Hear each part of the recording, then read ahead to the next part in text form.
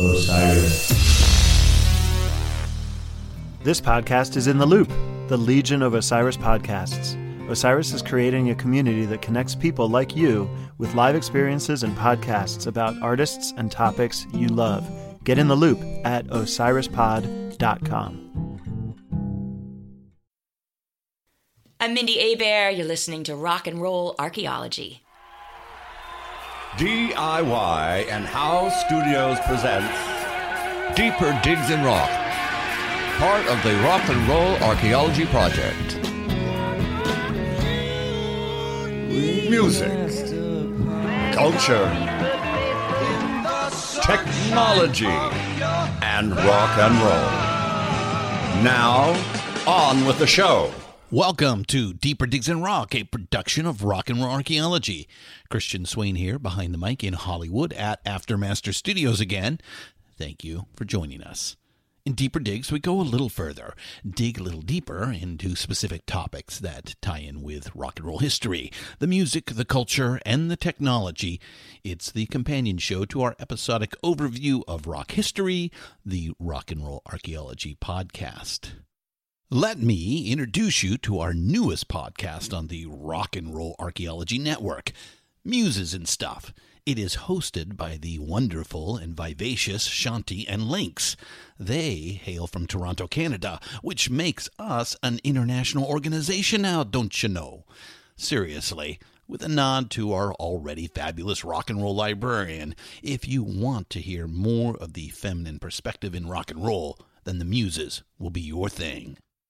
Our little audio magazine is growing and providing a little something for everyone.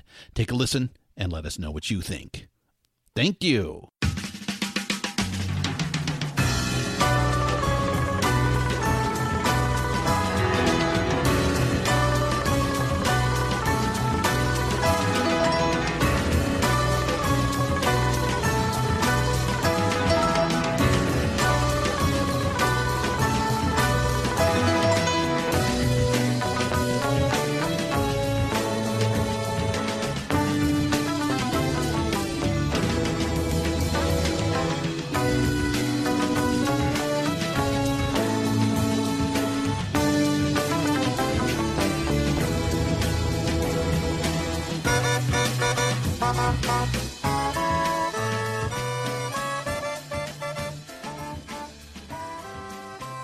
This episode is very special for me, and I hope for all of you as well. Frank Zappa is perhaps the most misunderstood artist of the rock and roll era. He took complicated virtuoso compositions using varied genres of music and coupled them with what could be described as somewhat juvenile lyrics. It's a paradox that a lot of people can't get their head around, yet if the listener takes time to digest the bulk of his work, the words are actually as complicated and unique as his music. The social commentary is genuine, true, and fierce. Besides, how best to get a bunch of adolescent males to pay attention to the music? Frank had a prodigious 30-year career that was only cut short by his loss to prostate cancer. But from the early 60s until his death in 1993 at age 52, he released over 60 albums. His band, the Mothers of Invention, had a rotating cast of some of the greatest players on the planet. He was without doubt one of the most innovative and stylistically diverse rock musicians of the era. He was also a strident critic of mainstream education and organized religion.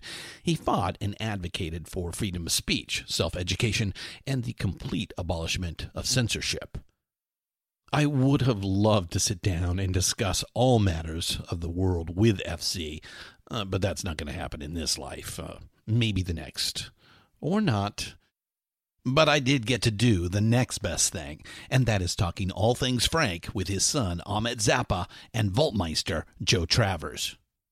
Ahmet is the public face running the Zappa Family Trust, and while there was a family squabble that boiled into the press since their mother Gail passed in 2015, all appears to have been ironed out recently. The four Zappa children, including Moon, Dweezil, and Diva, are marching forward together to keep their father's great legacy alive and square in the public consciousness. This is great news for fans. Joe began as the drummer for Ahmet and Dweezil's early 90s band, but soon found himself in the bowels, a place he's very comfortable with, of the Zappa archives. He is the walking, talking encyclopedia of the entire discography. Plus, he plays really good drums. So we sat down and had a roaring good time talking Frank, as you shall hear. I think he'd be smiling down from heaven if he believed in the concept. We take you now to a garage in Canoga Park.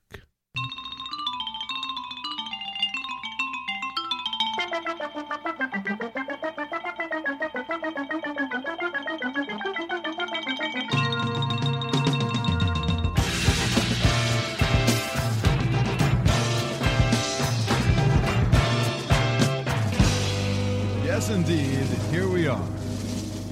At St. Alfonso's Pancake Breakfast, where I stole the margarine and wheedled on the bingo cards and blew a vela tree. I saw a handsome parish lady make her entrance like a queen. Why, she was totally chenille and her old man was a Marine. Welcome to Deeper Digs in Rock. Ahmet Zappa and Joe Travers. Thank you. What a pleasure. Well, thanks for coming out and hanging out with us. What a handsome room. I mean, I'm speaking of myself, of course, but I mean, some of you are almost as good looking as, well, my face looks like a jar full of smashed assholes. So some of you are almost as handsome as me. I wouldn't go that far. You don't think so? No, no, half a jar.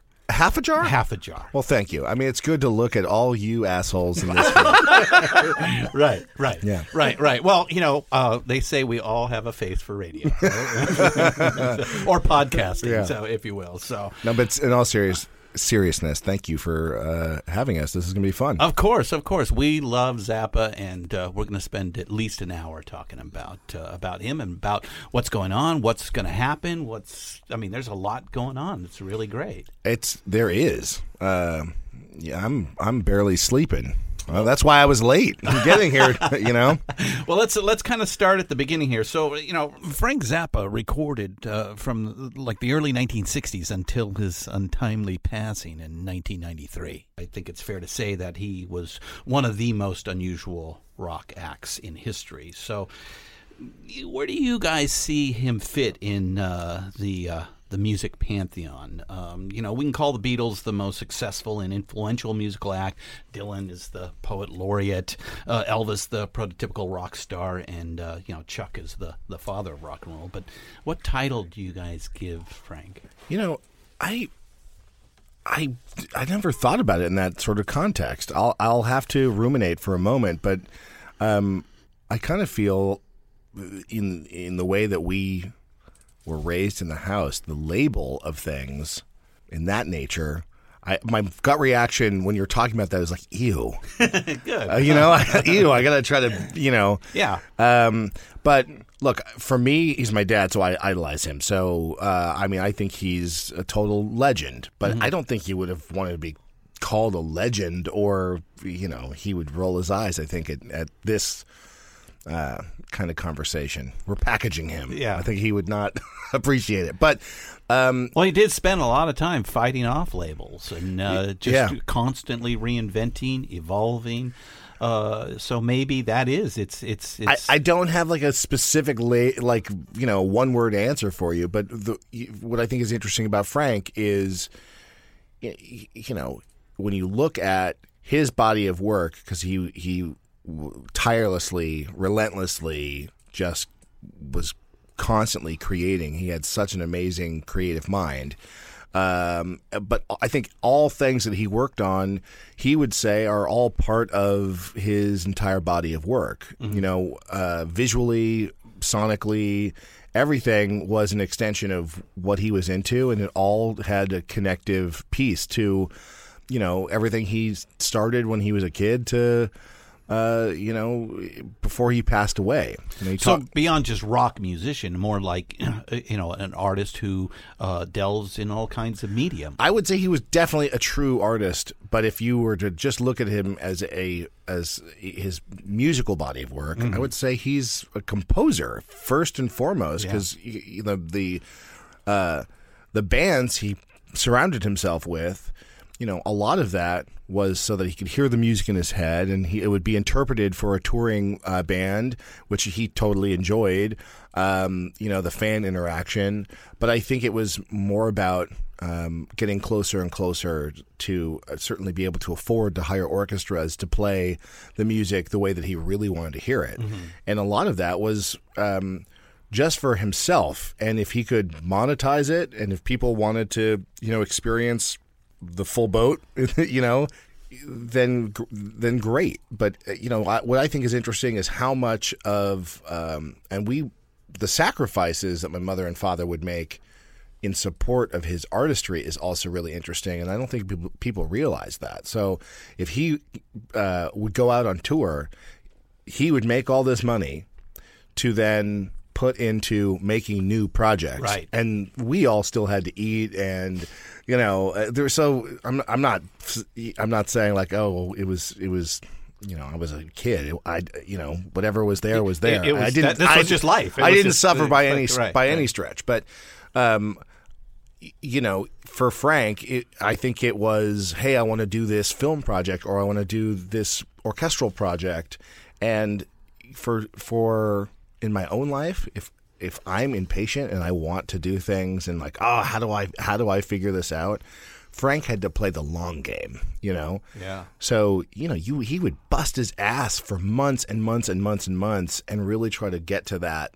Okay, I can finally now afford to hire an orchestra and rehearse the band, and sometimes he didn't actually have enough budget, and he would be in the situation to where it didn't meet his expectations. And that's the stuff when I really think about how hard he worked, that because he had high expectations, the fact that his expectations weren't met, even as a father, as a son, and then seeing how he conducted his business, that's the stuff that makes me feel bad for him, that he rarely got to see his vision come to fruition, huh? I think, well, I don't know if it was rarely. I just know that there were disappointments, and that just because I live with the media all the time, and I see pictures around moments where I know that something didn't meet his expectations, or he talks about it in an interview that I'm just, exposed to again, it hurts my heart. And I feel like Frank was definitely a misunderstood person, a total futurist. His political mind was as sniper shot specific as his music was, and I feel like people really misunderstood him, and he should be revered as and celebrated for someone who really fought for artist rights, fought for things that I think we all really take for granted today. And because of the way he looked, and because he had humor in his music, because of many things, right? And certainly when I say he was misunderstood, people just assumed in a rock star lifestyle that they would treat him like he was a rock star, which I think when you say rock star, someone might think of, the Rolling Stones, which is a different kind of aesthetic to my father. My father he would want to engage on political conversations and really talk about music theory, philosophy, and all of these other things that I think were not part of the. Well, he did end up being Minister of Culture to Czechoslovakia. Václav Havel. Yeah, so. that was an insane. We could spend an hour just talking about. Well, let's do his political. Let's side do of it. Things. Let's talk about it all. Or have me back. What I will say is that to the masses, he's thought of as kind of this weird, strange side show in rock and roll. But to those of us who know his music and what he was, But here's what's crazy. It's like, wow, this guy was like really important. We used to have discussions, and we'd go, oh well, and this is 40 years ago. Well, the Beatles, of course, Elvis, of course. Frank Zappa is going to be in that list. Well, yes, I agree with you, but the other thing is you're talking, which I try to define, and hopefully I'm making my points clearly. I don't know. I feel like I just ramble and I have diarrhea of the mouth, which is true for both. When you think about the time at which Frank was saying what he was saying, not to belittle the fact that he was the pioneer in saying them and got all the shit for being I guess, unique or so far out. Yeah. But it's kind of common sense, pedestrian, like, yeah, duh. Like in today's climate, and I don't think Frank gets enough credit for being the trailblazer to be the first person to rip the scab off or take the Band-Aid off, and to expose the hypocrisy of modern life. Totally. Yeah. So he wasn't afraid to take the chances that people take for granted now. No, yeah, exactly. Oh. Exactly. And those of us who, not only got to experience and love Frank's music, but, see him speak. It was a totally different character than the cartoonish image that you might have had prior to that. All of a sudden, he's an erudite gentleman who, could wax on poetically on any subject that an interviewer would throw at him. I had the privilege of doing Howard Stern's show years ago, and he's someone who I think he's fantastic. Oh, the truth comes with Howard. Yeah, I love Howard, and I can tell you the persona that he has as a radio man, right, and what he talks about that's one side of him. Sure, that's happening. You're listening to it, and it's an experience, but when the microphones are off, it was very much like how my father was. I say this to kind of contextualize the difference of Frank on stage and then the character off stage. Yeah. There was this, Frank would slip on the performer Frank persona, and he loved having, those shows were funny. There were so many things happening in those shows, so many different emotions. But when the show stopped, he was a very engaging, a macho Italian guy, right? Right. And I guess making my point about Howard, the second the microphones were off, the guy he couldn't have been nicer or sweeter or like, hey, are you okay? Making sure people are comfortable in the studio. That's what I witnessed, and for other people that I know that have done a show, they all say the same thing. And he's certainly a different. I think he's a kinder, more gentler Howard now than he was even when I did the show back on New York radio and all that. Yeah. But the stories and I crave if anyone ever runs into me and you have a Frank story.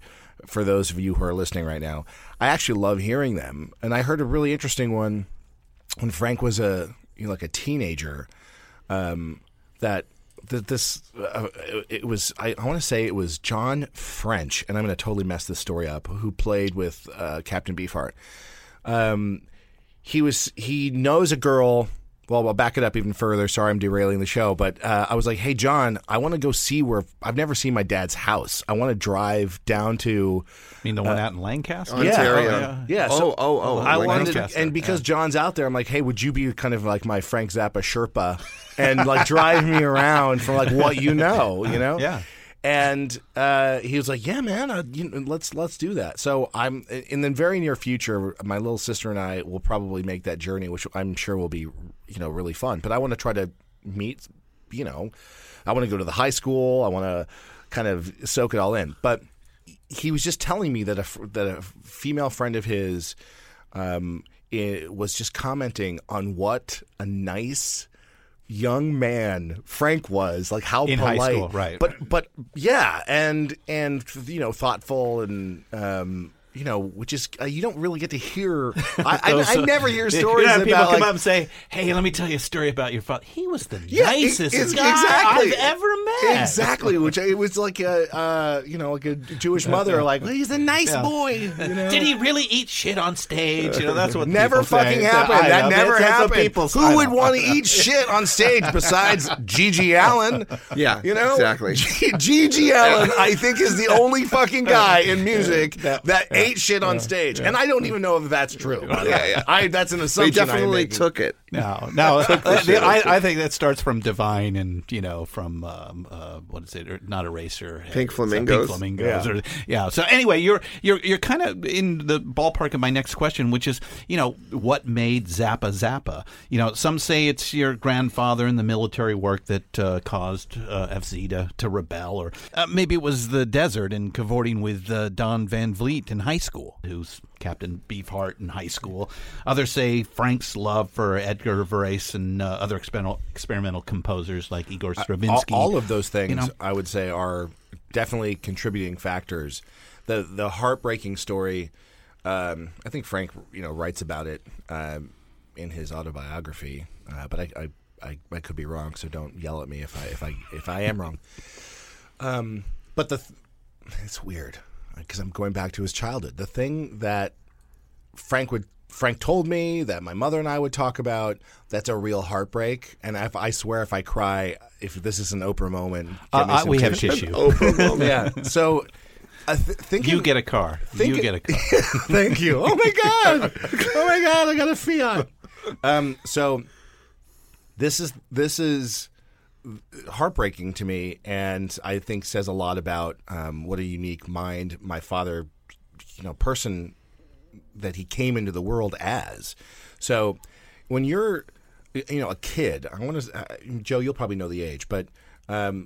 They didn't have a lot of money in their family. They moved around a lot. Yeah, and he winds up going to this whatever the local record store is. Right, he saves up. I think he had $1 or something in his pocket, and in the bargain bin, you were mentioning Edgar Varese. So he sees this record, and to him it looks like Edgar is like a mad scientist, right? So on the cover, right? So he's drawn to this, right? And what's unique is. Frank loved science fiction, loved monster movies. So I cannot stress enough the fact of the visual aspect of what that album, must have like. Well, he's a teenager in the mid-50s when the B-movie sci-fis were everywhere. Yeah, and he had his video collection before there were like video stores. Yeah. And my early memories are of Frank where I'd want to hang out with him, and he'd be working. So my only option, to kind of sit there was he would set me up. He'd put me in front of the TV, put headphones on my head, and he would play his favorite sci-fi movies. While I was basically I had Frank's endless music, like a double score to whatever was happening visually on the television set. I mostly watched The Brainiac on repeat with Frank, which is a great Mexican horror film. You guys gotta find it. But so the heartbreak is, Frank goes into the record store and he actually doesn't have enough money to pick up this Varese album. Yeah. Right. Mm-hmm. And, he convinces these guys, he pleads with them. So this is a kid who's tenacious enough to try to bargain to get something from the bargain bin, and them telling him like, oh, you won't like it. So I'm sure that in that moment of like, you can't tell me what I will or will not. This is what I think about, right? So he gets this record and he absolutely tortures his entire family. And what he hears is the music of the gods. Right? To everyone else, I can't. It's nails on a chalkboard. Yeah. Right, so right. This is so transformative, and the fact that there's a telephone number on the back of this record, I think one of the most pivotal moments in his life. And this also goes back to what I was saying earlier, is the availability of how Frank made himself available to the fans and how he engaged, I think was also a testament to this moment of calling a number on the back of a record, right? Because his parents, this is the heartbreak. This is where I'm gonna cry. His parents asked him what he wanted for his birthday. And he, again, no money. All he asked for was to make a long-distance call. So if you're a kid you don't want.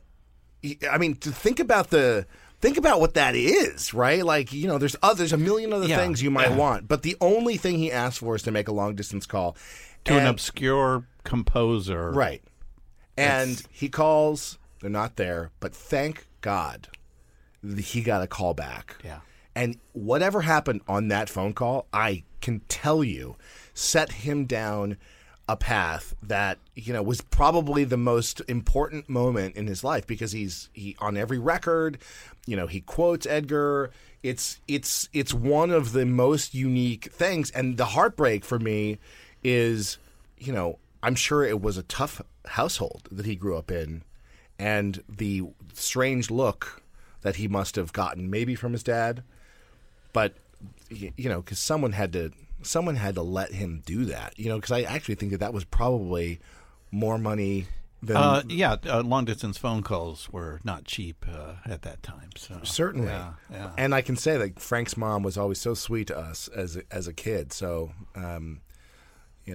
that's the thing that just makes me wonder about these moments, I think, in everyone's life where someone showed up for them and, made a huge impact. And that was definitely my father's. Wow. Big moment.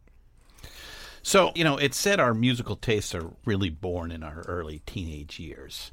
I know besides experimental, the classical composers we talked about, like Varese, he was big into doo-wop and, obviously the blues as Listening to well. Reuben and the Jets 3 days ago, and I was like, holy shit, this record is so fucking good. Yeah. And you hear these, his doo-wop songs that he wrote, but then you hear these blistering guitar solos that feel like they shouldn't be there in that format, which is so awesome. If you do not have Cruisin' with Reuben and the Jets, it's you got to go back to it, because I actually feel I was going to ask you, Joe. I was like, we should, not that who really cares if I ever re-record anything of Frank's, but like I was like, I want to try to re-record those songs. I love them so much. I played it back to back. I was listening to this record with my father-in-law. But yes, the influences, I think that also speaks to the music that he was exposed to at that age. Yeah. And in the studio, Frank would sometimes ask me to come down, and he was like, "Hey, can you sing like?" I was listening to Frankie Valli, and Well, he wrote a song for one of the doo-wop bands, if I remember right. I think Memories of Belmonte? Yes. Yeah. In the last 5 years, I was like, wait a second, he wrote that? Because the Beach Boys had their harmonies, right? Yeah. And they're like this super slick. I love their production value, but I gotta say, if you go back to Reuben and the Jets, they're doing amazing things on that record. Yeah. And I think that Cruisin' with Reuben and the Jets. Were you telling me, Joe, that at the time, because no one thought it was actually Frank, that was like one of the best Mothers records? Yeah. They got all this attention because he hoodwinked everyone. Yeah. Yeah, radio. Yeah, it's like Verve actually had to put a sticker on the record so that radio stations actually knew that it was the Mothers, because otherwise they were just... They kept thinking, who's Reuben and the Jets? There, yeah. Who's this new band? Yeah, they were like, we hate the Mothers, but this is Reuben and the Jets. Give us some more of that. Yeah, I'll take some more of that Reuben and the Jets Coke. Yeah.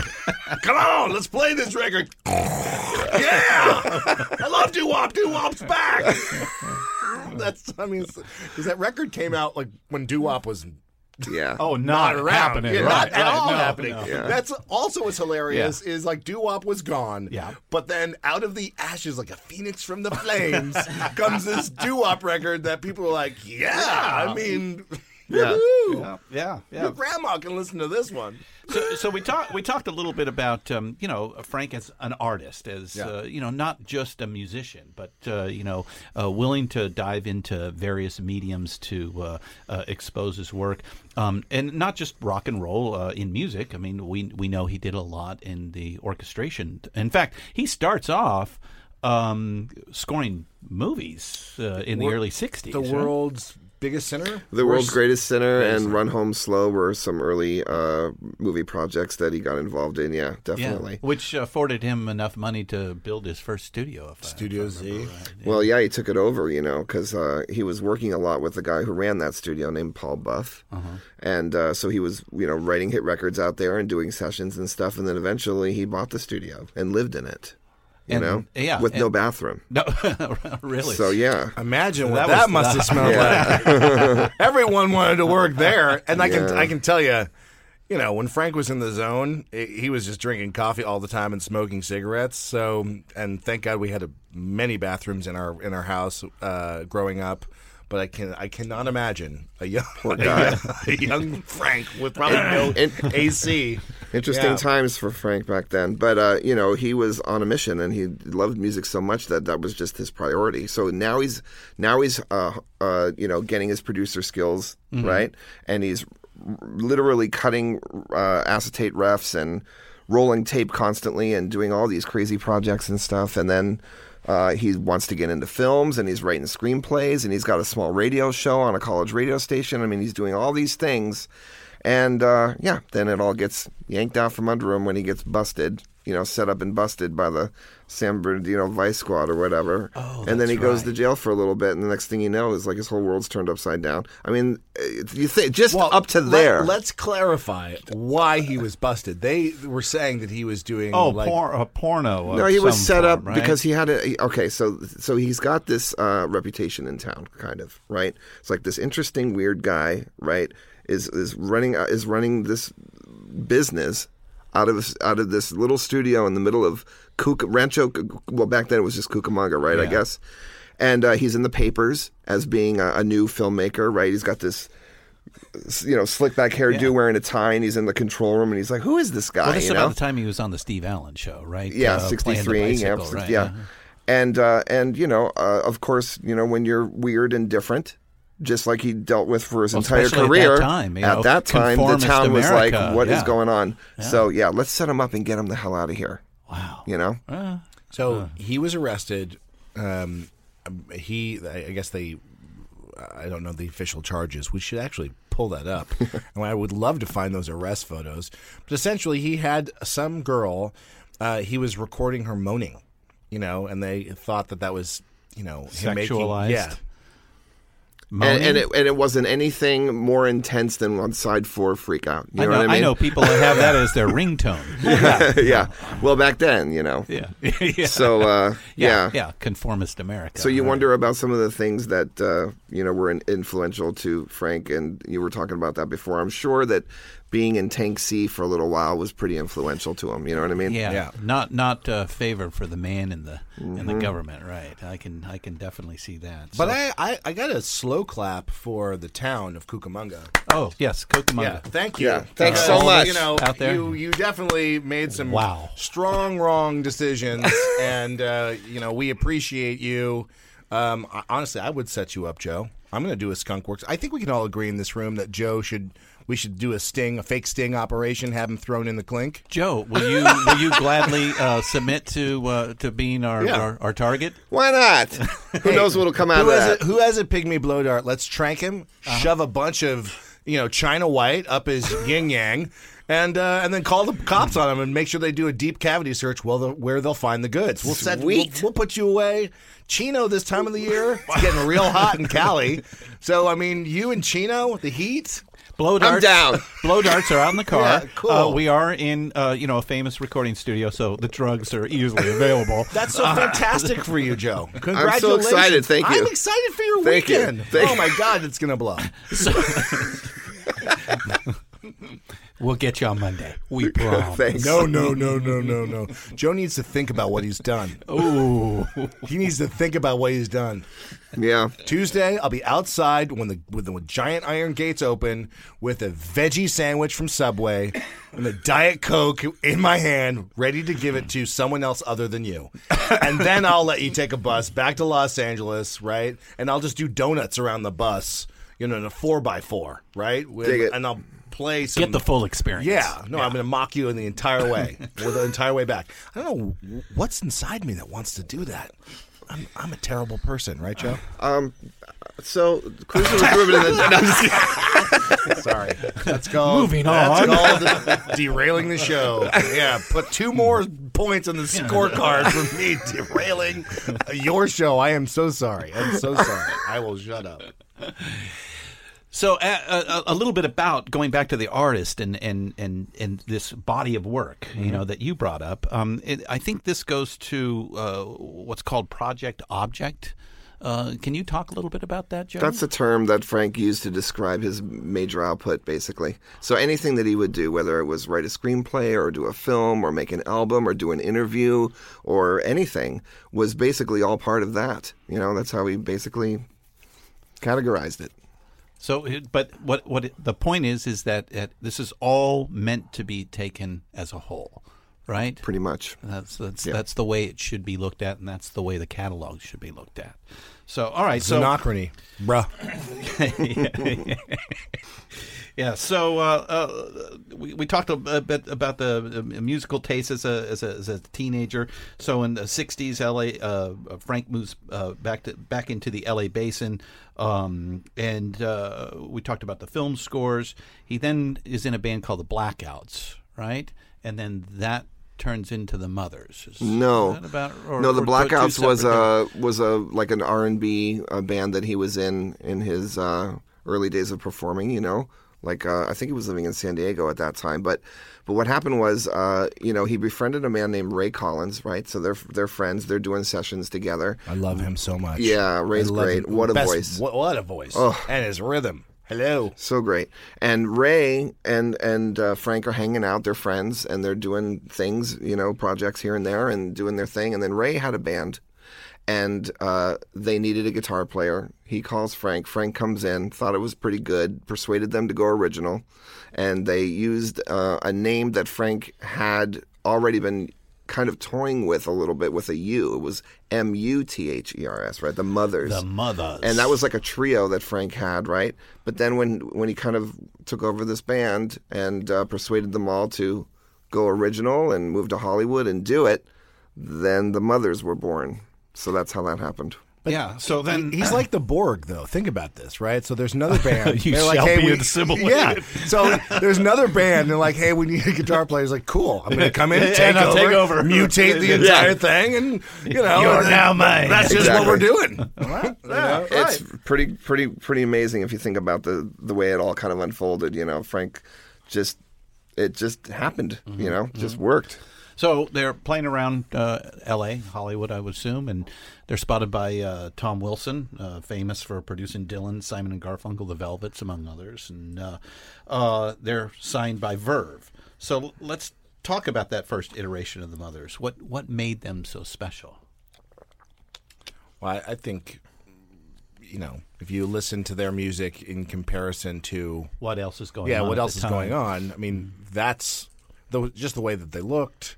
The lineup, just from an ethnicity point of view, from a visual point of view, and all of their influences, which came out in the recordings. I mean, I can imagine, where I'm sure that motley crew made people feel very uncomfortable when they walked into a room, But it's hard for me to dissect because I think music it's a personal preference.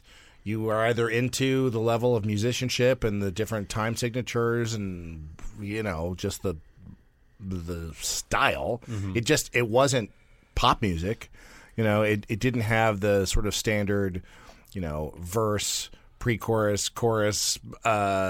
There wasn't like a which formula. Was common on the radio. Yeah. Certainly early rock and roll was still about girls and cars and the standard 4/4 and like you said, verse, and I don't chorus, know. I don't know chorus. if those other bands that they were trying to write hit songs, right? I don't think that was ever the mindset of Frank and what attracted people to Frank. It was just about music and saying something different and being something different. I think that was maybe part of why they were unique is, they were involved in the freak movement that was happening in Los Angeles. So, when people kind of categorize everyone as hippies of that time because they had long hair, that was just not the case. There were people that were way more experimental and would not like to be called hippies. If you call my mother or my father a hippie, that was like... It put you in the nose, huh?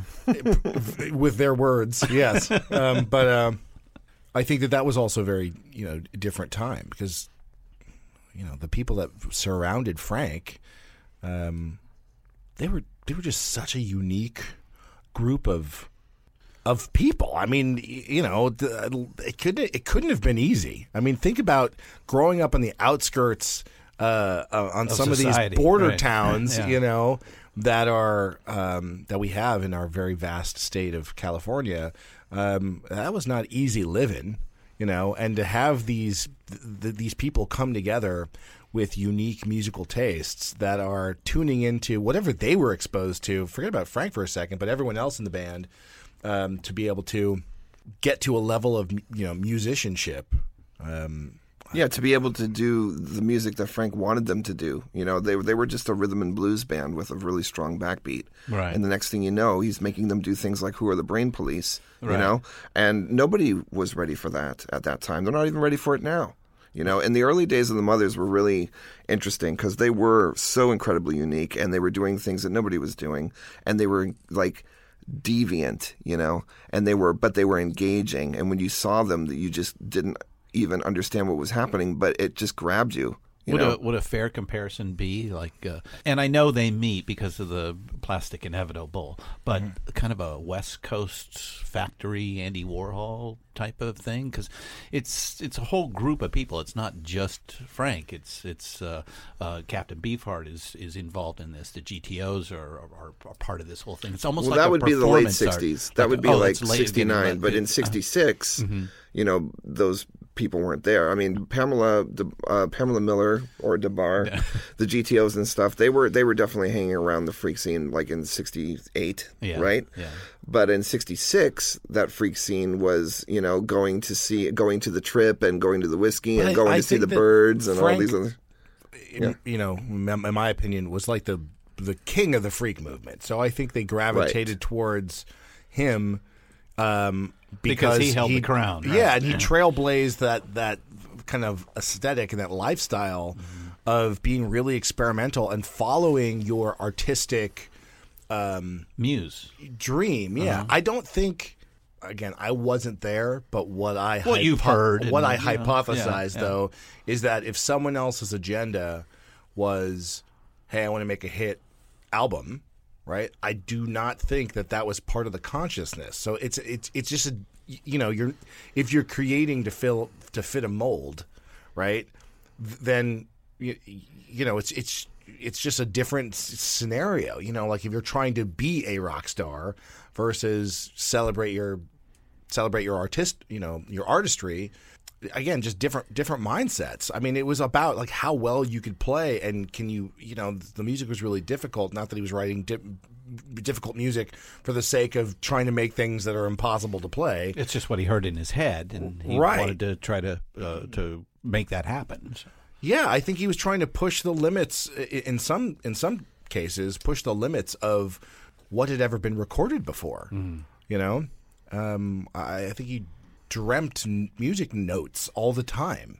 So he was just working in the format that was popular at his time, which is rock and roll. Well, maybe this will help explain what I'm trying to say. When the band finished a show, my father, more often than not, if he was not hanging out with some ladies, he would sit down and he would take out sheet music and he would just be composing. So I've heard from all of the band members, they would always reference like, we would want to go have a beer and have a good time, and then Frank would take out his briefcase and he would sit down and he would get back to work. So that's a very different approach that he always had with him. So his commitment to work, to the music was a totally different scenario because, people think about rock stars as about lifestyle and hanging out. Or last night I was with so-and-so. More often than not, the stories are, last night I went to Frank's house, and drank coffee, smoked cigarettes. And we talked about music while he was working on music, Yeah. So I don't know. I hope that answers that question. It does.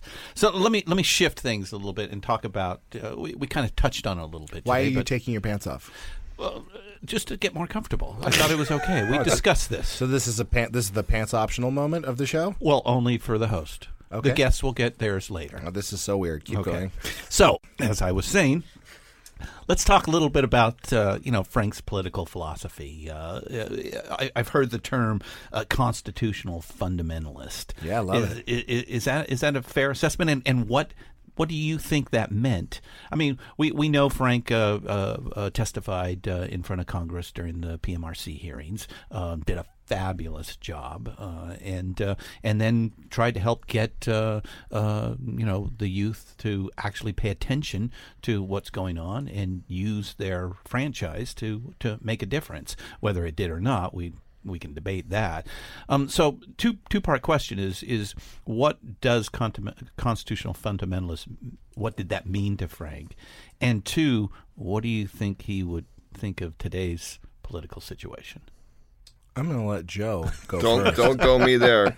Don't go me there. That worked out well. Yeah. Don't take me there because I'm not the person to talk about that subject. I think that...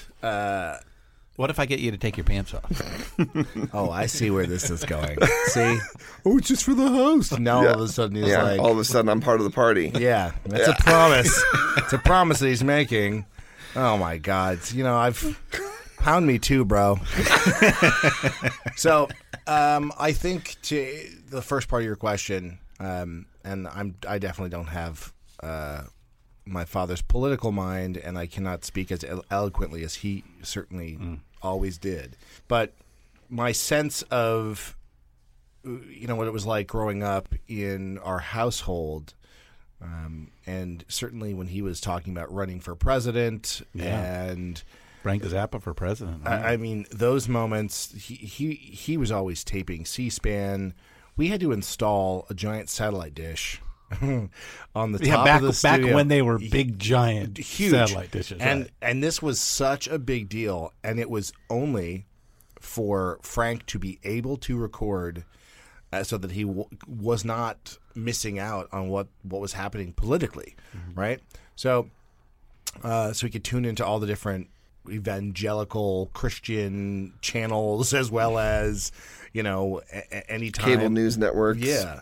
So it was such a big deal to him, and I'll get to answering the question, but I'm just going to set the climate for how I'm answering the question. So, Frank, at one point, Larry Flynt asked him to be his running mate, and so early on, when you're a kid, I was like 9, and this was maybe like 9 or 10. This is Frank's got shorter hair. Mm-hmm. And he looks sort of respectable. He was kind of getting into this different elderly statesman political guy. He's still making tons of music, but at home, with Reagan as the president, and he wrote so many songs that living through the Nixon era. You could see how his music reflected his politics and the points that he was trying to, get across, or just really kind of highlighting the hypocrisy of things. And certainly what was, the things that were happening that were just devastating. Like if you listen to Trouble Every Day, that's such a shows you what he cared about, very early on, and how he used music to talk about, events. But which I believe was about the Watts riots. Yeah. Right? Yeah. So here we have this guy who's, I think, looking at the Constitution and saying, like, they didn't fuck that up. They got that pretty good, So for him, he's like, don't fuck with something that isn't broken. Right. You know, and the liberties that people were taking, the assumptions, and when you look at it from an evangelical Christian point of view, and inserting organized religion into things, Or Supreme Court Justice Antonin Scalia at the time, who calls himself a constitutional fundamentalist.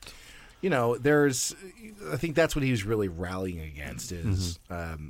The excesses or the interpretations that were causing some to keep themselves in power instead of moving the country forward. Yeah. I mean, I grew up thinking that we were, very democratic family, right? Middle of the road, right. I mean, we were. I mean, my personal values, I'm definitely more democratic than any other, party. But I found, I don't know if it's a joke or not, I was kind of shocked. I found Frank's Republican Party membership like it was a credit card, right? As a member of the Republican Party. When was this? I might even have a picture of it on my phone. I had such a laugh, but it actually kind of makes sense to me in that, the values, of the Republican Party, some of them are good, but I think it's just all been totally mutated. And I think that was probably something for Frank to why he would be so angry at some common sense stuff, I don't know that I'm answering your question very well. Other than you gave us a good personal, a good feeling for where he was at when he was alive. What do you think he would say about the political situation today? I think he's already said it. If you look at what he was worried about, he could see the dark road. Oh, 100%. Again, a futurist. Yeah, you could just, for anyone who wants to know what I'm really talking about, look up on YouTube. You can find it. There's videos of Frank on Crossfire. Yeah. And you can see, or any of those older interviews from the late 80s, even the mid 80s, where he is being very political. He's so on point. I think right now, he, with the ability to stream and have your own shows, podcasts, the way that people can communicate and make music from each other's homes, and it sounds great. If Frank was still around, the amount of music we would have and the ways that we could understand him without it being bastardized by, like the social media, to be able to say exactly what you're thinking, type it out, and put it out there, because Frank was so specific, it would be a very different time. I think he probably, if Trump can become president, then I actually think my dad really genuinely could have become president. I think so. I really do. I think but also with very, a lot of common sense. I think he could have done a lot of good. A completely different set of values and positions. Yes, but if a reality television star could become president, Frank Zappa could easily become president. Well, he had a unique, and I say this, people probably laugh at me thinking that could actually happen, but the reason why I think it would have happened is he wanted people, whatever your belief system was, it's important that you vote. Yeah. Right? So he was such an advocate for that, and he rallied so many people. This is before Rock the Vote even was a thing. At the shows, he would just get people to register to vote. If you're not participating, you have nobody to blame but yourself. Exactly. Right. So that's a very unique also point of view, which politicians take. Like, those are the guys who are always saying, go out and vote. Now you have this musician who he knows he's got a captive audience, and he's not trying to push you one way or the other. He's just, he always celebrated people for their differences and loved a healthy debate. But, just getting people to go out there and fight for what they believe in, was also very important to him. So, well, I don't want to make this a hour-long political discussion, so let's move on a little bit. And I'm going to ask you guys. Put his pants back on. I'm sorry, I just wasn't that enthused. Maybe later. We'll try again. I'm sorry. So let me ask you both separately. Desert Island question.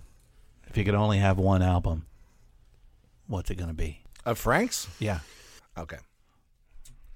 Because that's a whole different conversation. Yeah. If I had to, I would probably pick Hot Rats. Hot Rats.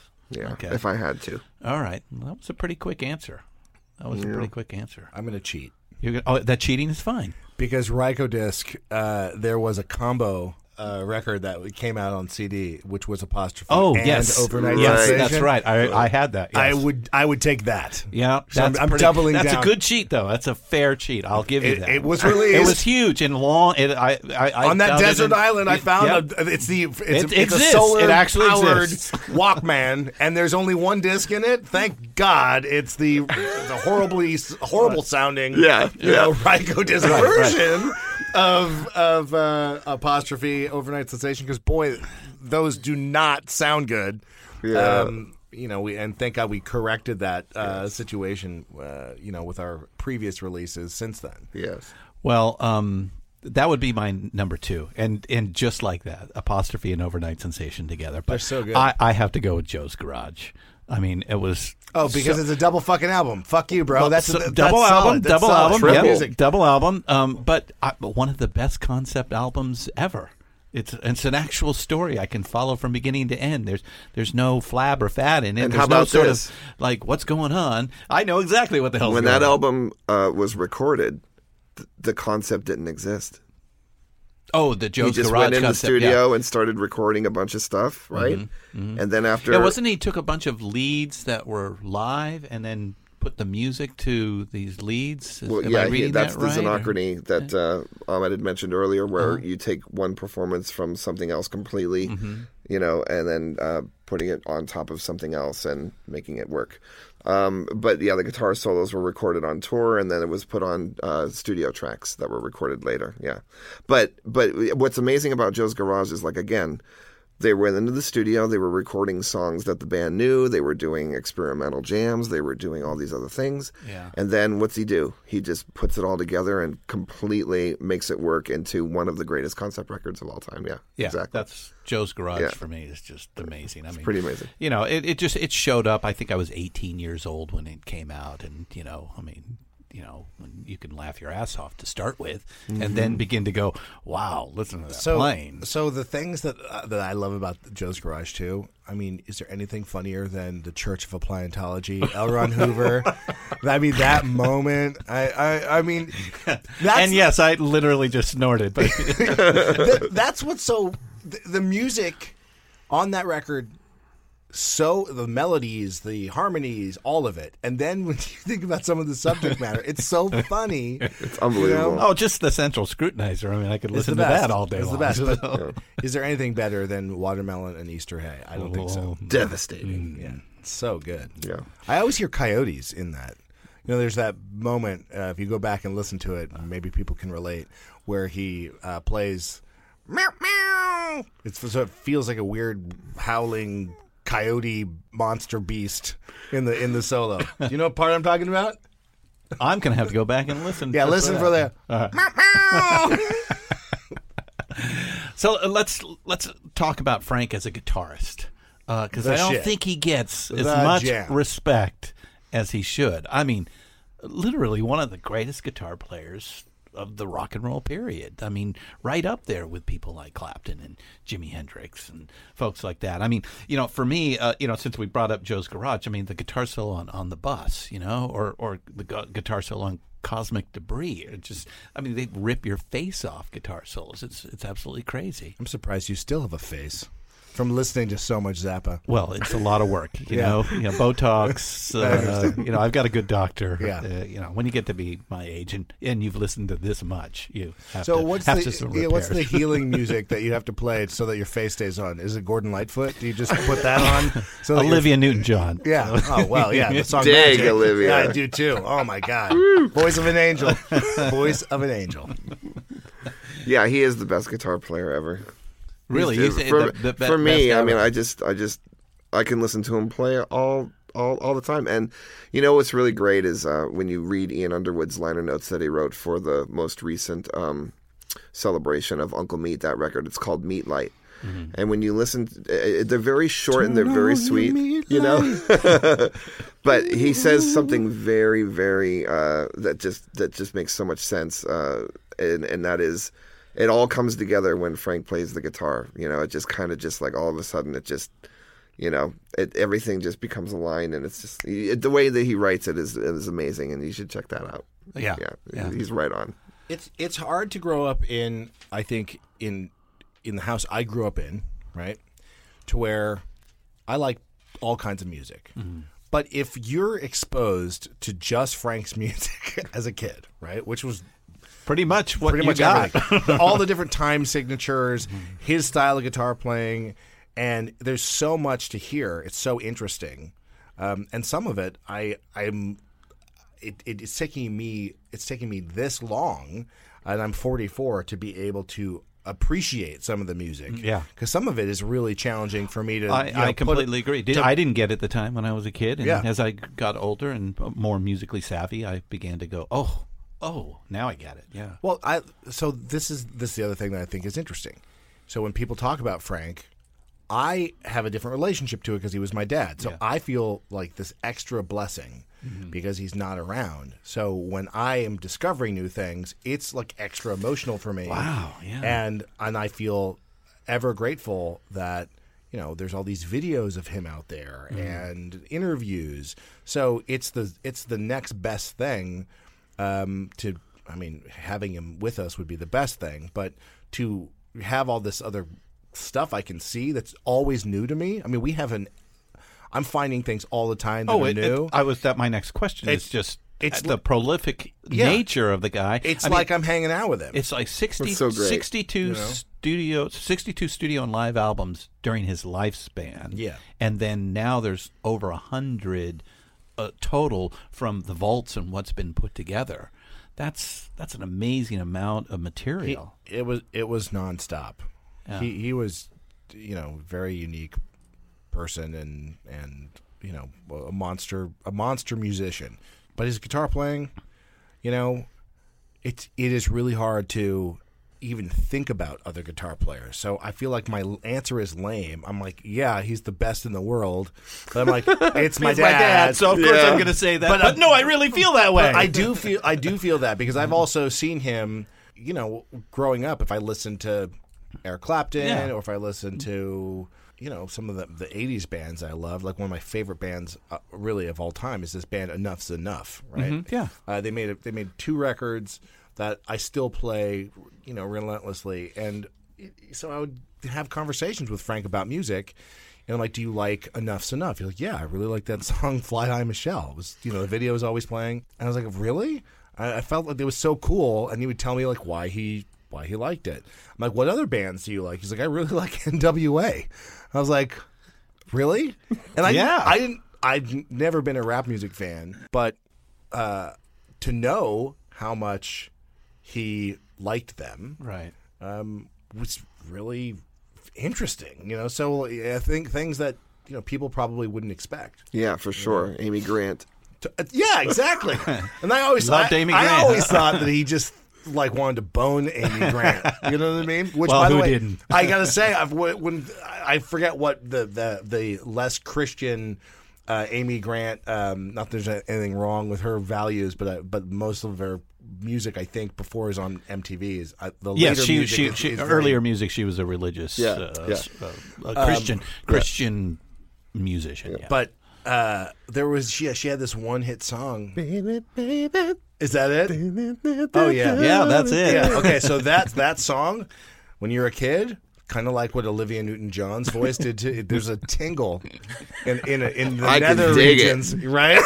We're like there's something young man's swirling loins down in are aroused the again. The dark cosmos of the Nards, the primal feel, right? Yeah, right. There's like the arcane magic in the Nards. Was ready to emerge. Interesting. I forgot that Frank would talk about that. I thought that was really fucking weird, by the way, because I remember him talking about that. I was like, really? Yeah. That just felt like I was like, Mom. One thing does not match with the other. Don't have Amy come over. Come over. Yeah. I don't want Dad to get in trouble. Mom, no. Please, no. God, no. Well, let me also bring in the lyrical content, because a lot of people, it blows by them. They think it's just strictly juvenile, and would it be fair to boil it down to like social commentary, humorously told in a language that young people would understand? Sure, that's your opinion. Yeah. Yeah. No. Yeah. Fuck you. No? Yeah. Oh. No, I think so. I mean, I hate trying to package it or define it.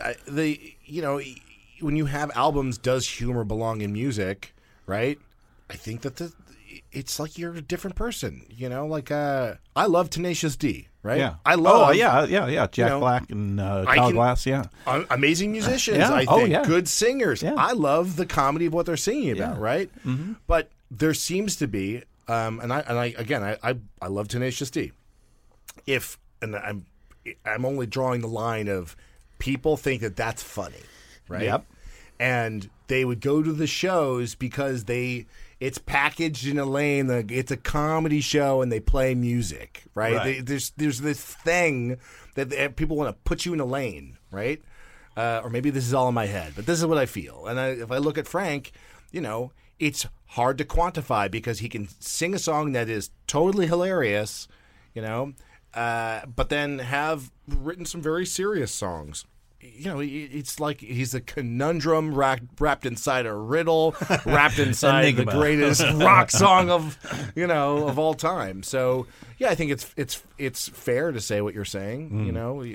I wouldn't disagree, but I'd say there's way more things you could say about him and his lyrics than just that. Well, something else I might add is, I definitely learned things by listening to Frank's lyrics, learned a little bit more about life, which I think is what every artist is trying to do, is, give you something that makes you think, Well, he is writing about personal experiences too. Mm-hmm. So that's the other thing that is interesting. Sometimes he's just making up stories and characters, but those stories and characters, I think, as well, are, again, mutations on things that he actually experienced, that he's wrapping inside a monster movie that he's seen. Right. Which that's always fun to know the story behind the story. So, like the Church of Appliantology, L. Ron Hoover, I think it's pretty obvious, that what he's talking about. But he's actually talking about, he had his own experiences with, the Church of Scientology and what was happening early on, with musicians that had, the way he got involved with the church, not that he was a member, but they would do accounting services, right? So this was something that was pretty common, or it seemed to be common, that one of the functions of the church, or this is what my father told me, was that you could go to them and they had their accountants and you could use them to do your billing and all of that stuff. And that was basically one way that certain people were slowly led into becoming members. Yeah. Oh, yeah. And, my father's like, yeah, I'm not going to do that. And then I think that he had some awkward moments where they were trying to real hard. But wait, we did all this accounting services for you. I don't even know that they actually did do any of the accounling services. I just think that was a suggestion, and there was a meeting. Yeah, and scam, then it was like, no, thank you. Yeah. Well, look, at that time, too, like, if you can look back at interviews, my room was next to my dad's office, and my phone just never stopped ringing. It would drive him crazy. I didn't realize that. To me, I'm a kid, Yeah. But he would hear different girls calling and whatever. There was a phone mate. Like, it plays, the person's leaving a message, and of course you always have it at full volume. So I'm sure my dad got a kick out of whatever was happening. Yeah, we had those conversations, and I got some pretty awkward calls afterwards from people, and then because a lot of my friends, like in the acting scene, because it's so fucking embarrassing, but I was a child actor. Yeah. I thought I was for 20 seconds, but a lot of the young kids, that's part of the Celebrity Center. I mean, there's a big reason for that. Yep. Tom Cruise. Interesting times. So let's talk about the family trust. Sure. We're It looks the whole family's on board. That's By the great. way, we've been. This show is a 10-hour show, right? 10 hours. Good. 10 Okay. hours. Yeah. Again, You're I good. apologize for everyone. And out there by the for- way, no peeing until it's over. Cool. So, all right. So the family trust.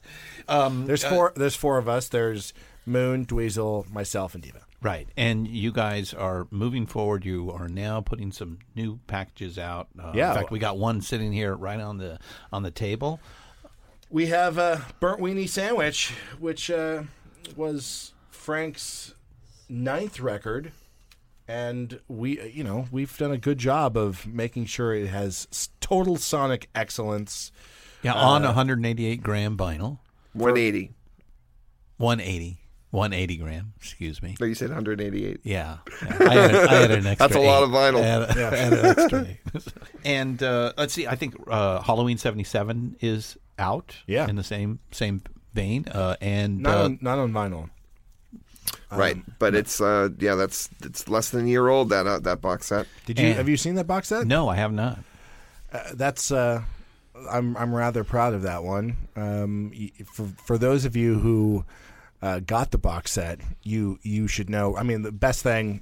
I'm also a Rob Zombie fan, and he just recently tweeted him wearing the box Halloween set. mask. Yeah, because I wanted to do something that felt of the era. You know, when I was growing up, you'd go to the supermarket around Halloween. They had all those plastic masks, and then you had that like garbage bag that you could pull over yourself to approximate the body. I mean, And the now cheapest. I'm a horror act right on Yeah. Halloween. Yeah. Right. So for the people that were lucky enough to snag one of the box sets, it has its own Frank Zappa mask and its own Frank Zappa trash bag that you can pull over yourself, and a really great extra bonus show on there too. But we painstakingly put that together. I mean, I think Roxy, the Roxy tapes also is now out, right?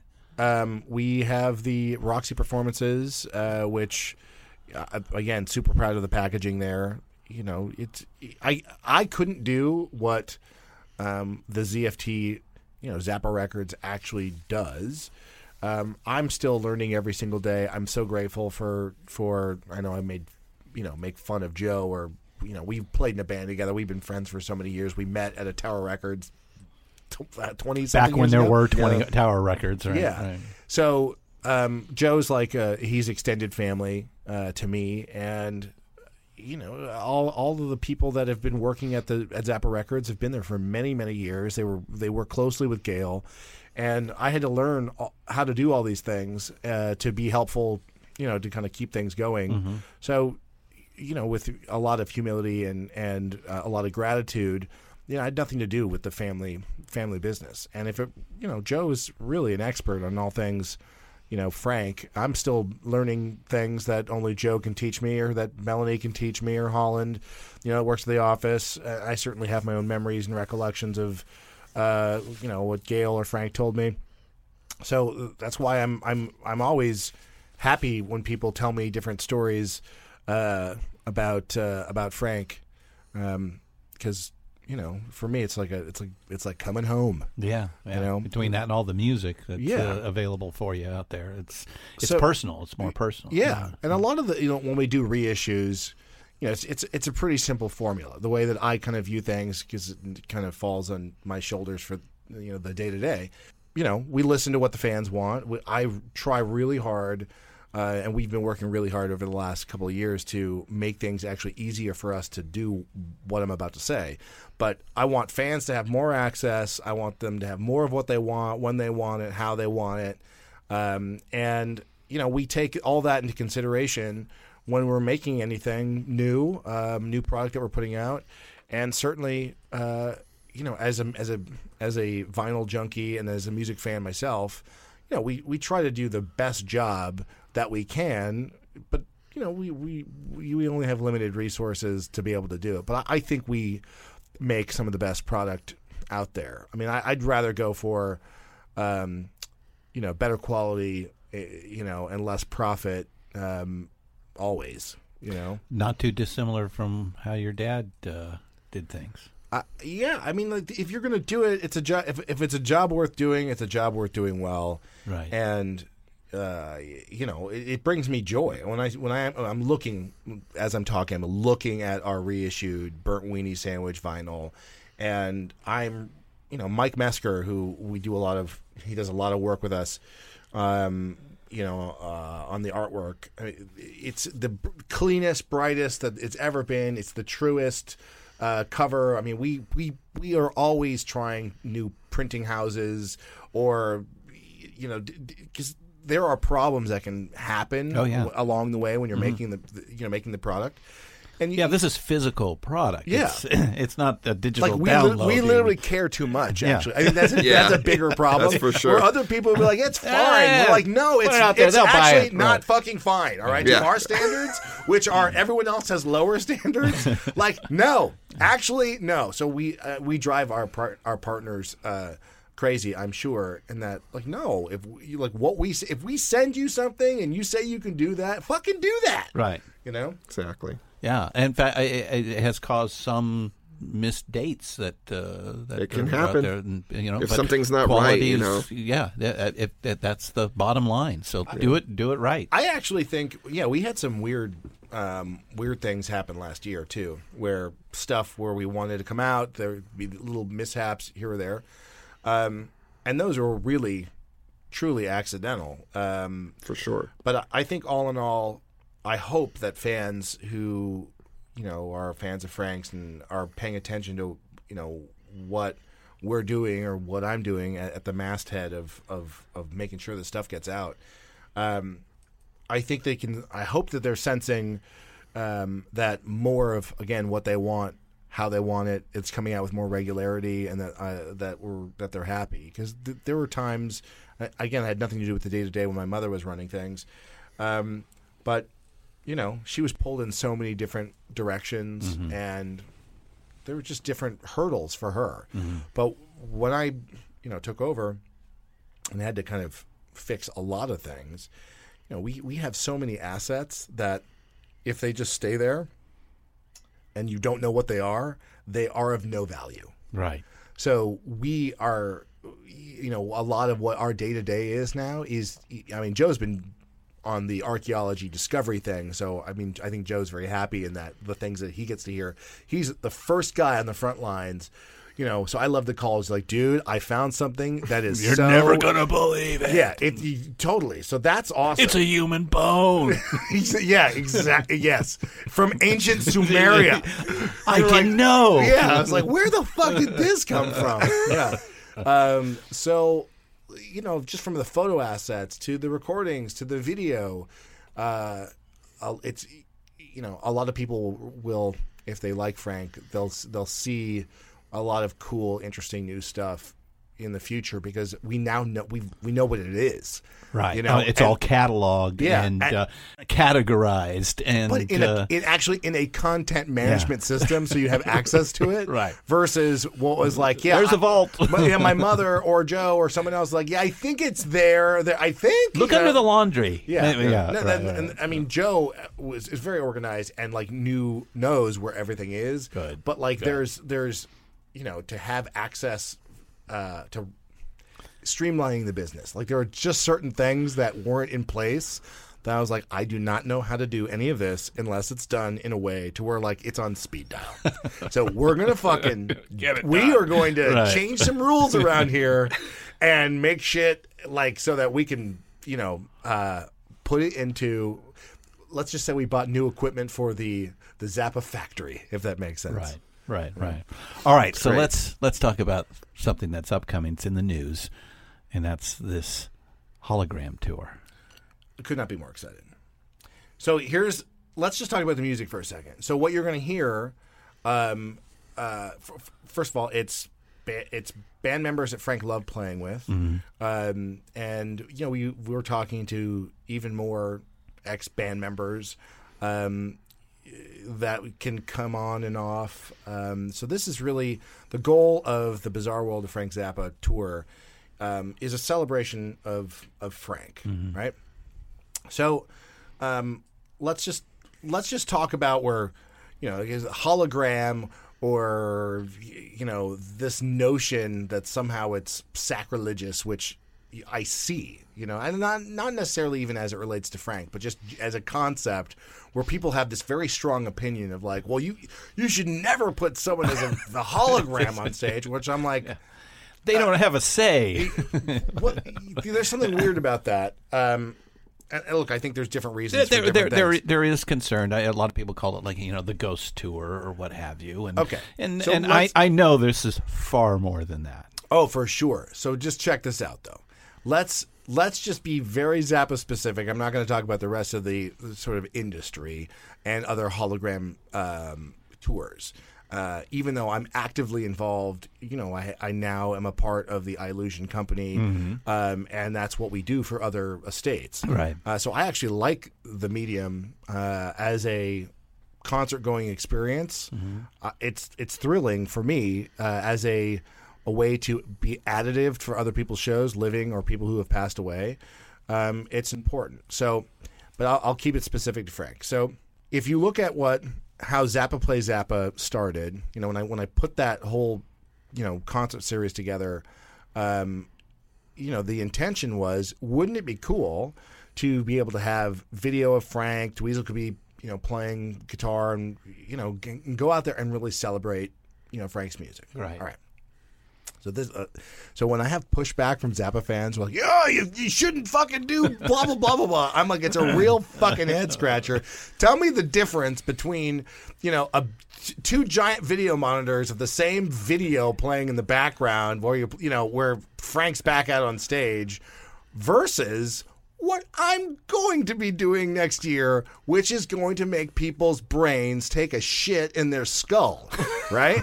So if you go to the bizarre world of Frank Zappa, and I assume some people might be drinking something, smoking something, or whatever, I would say, be careful. Where it depends, because you're going to lose your fucking minds. And if you can put a diaper on your head, you should, because your brain is going to be a real stinky mess from all of the shitting it's going to be doing in your skull. All right. So from a music standpoint, we got the best players. Joe's going to be going out on the road. Joe's played with Dweezil for many years. We played in a band together. No one plays. I mean, Joe's a phenomenal fucking drummer. Yeah, Joe. If Frank was around, he would have been in Frank's band 100%. So you will hear the musical parts that are Frank's guitar performances, and his vocals are from performances that will be new to people. Right? These are taken from older concerts. They were taken from, older studio sessions. Older studio sessions. Yep. So for the most part, I'd say 99% of what the people that will be hearing, it will all be new to them. Right. In terms of, it's not that they're new songs, but we have new songs that will be debuting. Ooh, okay. So new orchestral pieces, new never before heard songs with Frank's guitar playing, and it's so much awesome for a Zappa fan, So for those of you who don't want to see something projected that's rad, don't fucking go. Yeah, don't go. Yeah, right. But if you want to hear, for those of you who are excited for, let's just say, if Stinkfoot is being played for an 800-pound python boot singing the song Stinkfoot, right? You should fucking go, because that's going to be the only time you're going to see a giant python boot on stage sing fucking Stinkfoot, right? Yes, and it's not gonna, as it should be. It's not going to be. It's not going to be just some video playing. It's going to holographically look like that fucking giant boot's on the fucking stage, y'all. Right. That's the point. Right. We are at a place where the LCD. This is not just Frank up there with some musicians playing.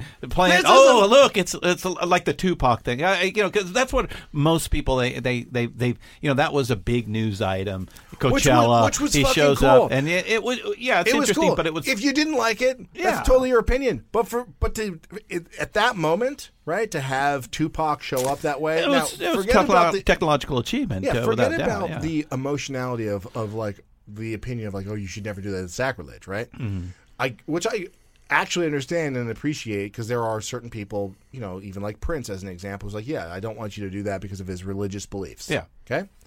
But Frank's a totally different story. He writes about it in his book in chapter 19 and chapter 18 entitled Failure, where he wanted his own hologram business because he didn't want to have to fucking go on tour. He wanted to send his own fucking hologram out on tour. So, when I see, I think the Beatles considered that as well. But totally. But he he wanted to start this business. He was passionate about it. We had many conversations as a kid. He was like, "Look, what I want to try to be able to do is project the shows holographically over the ocean." And that was more, like figuring out a laser system or somewhere in our vault we probably have the early machine illustrations how to build a device to actually accomplish this. But what was important about that philosophically was, look, he could keep writing music. He could have shows going out there while he was at home writing music. There were so many benefits to the hologram business and why he wanted to start it. So for me, I'm just closing the loop. Right. I'm doing something that he talked to me about, that he wanted to do, and my approach has been, let's look at all of these different art aesthetics that Art Frank created, visuals that he personally did, and let's try to anthropomorphize the content of what he was singing about. Yeah. Right? So you'll see multiple iterations of Frank represented holographically on stage from different art styles, which I think is a totally different approach. Most people, they're like, oh, when you talk about a ghost version, right? I think it's all in how you artistically do that. So you'll see a super photo realistic version of Frank in the show, but our approach is different. Frank had a very handmade, dare I say, cheap, the highest quality of cheapness possible, right? This very handmade feel, and that's the approach that I'm taking. But I'm putting in the things that I liked in my own childhood, things that inspired me. So you'll see. Again, the way that we're making the assets that will then holographically be projected. I'll give you an example. Bruce Bickford, that shit, that mind-melting, animation, like we will have things that feel like that. I mean, if we can organize something, with Bruce, which is something we're trying to, organize right now, because he's literally one of my heroes. Seeing all the figures and Frank, sharing that whole process with me totally made an impact on my life. So I love animation. So for me, I'm making this multi aesthetic animated movie that's scored by, Frank's band, right. Which to me is fucking awesome. I can't think of I don't know why that doesn't sound cool to people. It sounds totally cool to me. It's wild. It's wild. It's going to be way bigger and way different than what people have experienced in this technology so far. Oh, I'm trying to push it forward. I mean, I think for the most part, people just, you have the projection system, and that you see if someone was 6 feet tall, you see a 6 feet tall projected image. And I'm like, wait a second. I started asking myself, if I'm going to do this show, right, and the company that I joined up with, I'm like, look, if I'm going to even join up with you guys, I'm only interested in pushing the technology forward and further, because I do think that the term hologram has left a bad taste in people's mouths, and I hope that after people go and see our show, that they'll a new appreciation for the art form, right? And what it can possibly accomplish, and maybe even beyond what you're able to do. Certainly, yeah. I mean, it's a new technology, so it's just at the infancy of what can be done. We can't wait to see that. I feel it is going to be something special, and just, I mean, you just take the songs themselves, live musicians. And now you're going to add this like large scale animation that just goes way beyond a ghost walking around the stage. This sounds really exciting. And this is 2019, right? Yeah. So end of February, early March. We were going to try to kick it off at the end of this year, but just for many reasons. Again, until it's perfected and ready to go. It's not even that. It's just it's actually touring schedule. So we're still working out like some of the players that we want. So it's like that kind of real practical stuff. Right. So it's less about the, our content. It's more about just making sure that all the players that we want, and it's the logistics, because some people that are playing have other obligations too. So it's like the routing of the fucking tour. It's like the actual practical shit. Right. So that's I don't want to get into that because it's starting to be like a puzzle piece that is a little bit of a headache. It's all good, but I'm trying to be very accommodating for for the tour on the scale that we're doing it. Yeah. It's going to be many, many hundreds of shows of awesome. Can't wait to see it. All right, one last question. What would Frank think of the current music environment? Oh, I think that it would just make him laugh in disappointment. Probably. Do you think he could make a living doing what he did today? I think he'd make way more money, actually. Really? Yeah, I mean, direct distribution and being able to communicate with your fans. Yeah. And he was someone who was always working. So if you had the ability to live broadcast from your mobile device, and the fact that he was such a perfectionist we had the Utility Muffin Research Kitchen. Would have been easy to put cameras in there. It would be the easiest way for him to debut new music if it was in his basement and just sending it out. Fucking epic. He would have been crushing it. Yeah. Definitely with today's technology, it would have been a godsend for him, because it's almost like technology finally caught up with him at the rate that music was coming out of him, right? Yeah. And he was a slave to being able, imagine writing for orchestras and not being able to hear it at all. You only hear it in your head, right? Then all of a sudden there's a machine that will realize that for you, and you can hear it, right?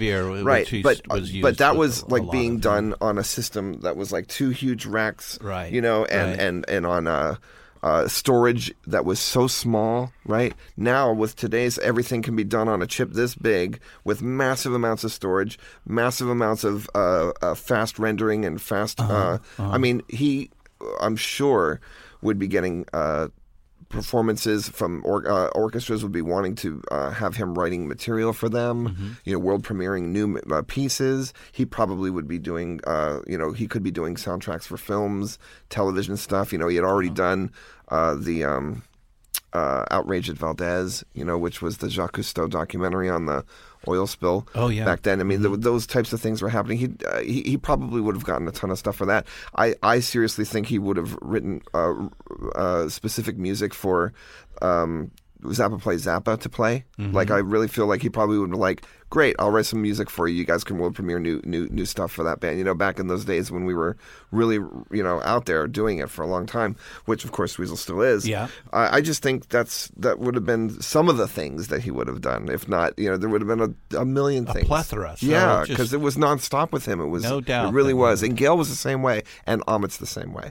The creative mind is just so impressive, and the amount of just ideas that are constantly coming out. It's like to be able to keep up with it is a miracle, and to have the technology to keep up with it nowadays, it would have been almost limitless for him, I think. Wow, so glad to hear. Well, we can't wait to hear and see what the Zappa Trust has in store for all of us Zappa fans. So we're glad the legacy is secure. Amit, Joe, thanks so much for spending time with us today on Deeper Digs in Rock.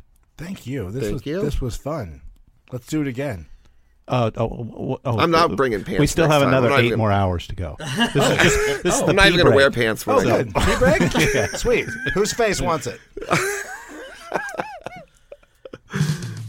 This is the Central Scrutinizer. It is my responsibility to enforce all the laws that haven't been passed yet. It is also my responsibility to alert each and every one of you to the potential consequences of various ordinary, everyday activities.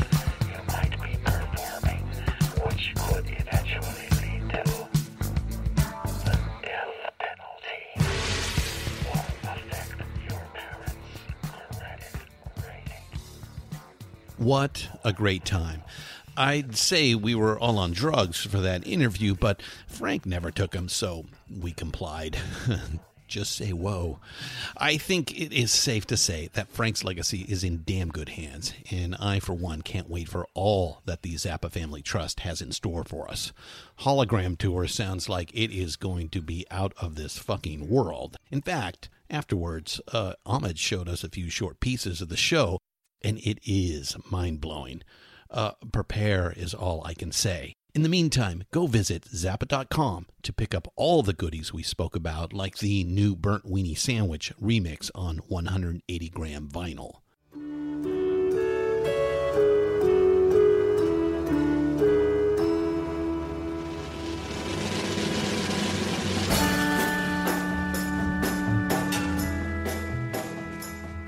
I'd like to thank both Ahmet Zappa as well as Joe Travers for the time. I'm Christian Swain, and this has been Deeper Digs in Rock, a production of Rock and Roll Archaeology. Keep coming back for more. Oh, and please, tell a friend.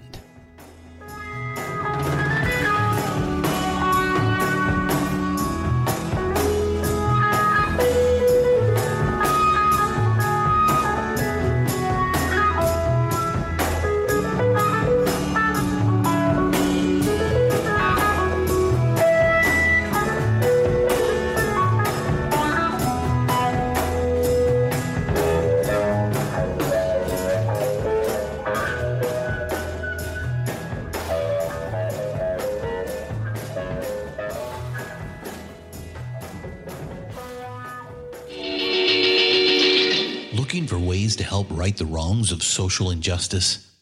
Oxfam America works with people in more than 90 countries to save lives, develop long-term solutions to poverty, and campaign for social change.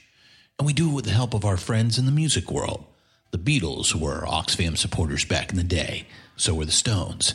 And through the years, musicians and music fans have helped Oxfam push hard to work for a just world without poverty.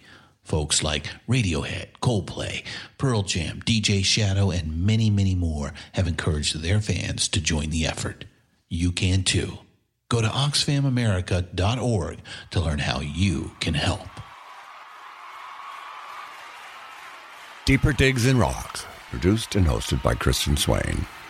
All sound design and incidental music by Busy Signal Studios. All quotes performed by actors unless noted. Playlists can be found at iTunes, Google Play, and Spotify.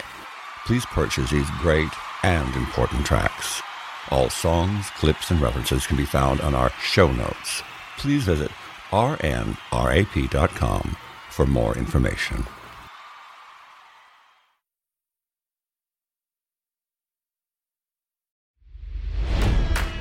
It's NFL draft season, and that means it's time to start thinking about fantasy football. FantasyPoints.com features industry-leading experts and prognosticators using proprietary hand-charted data to help you score more fantasy points. FantasyPoints.com is the place to go for whatever kind of fantasy football you play. Whether you play fantasy football, daily fantasy sports, or do a little bit of everything, Fantasy Points has the meticulously researched content to guide you to victory.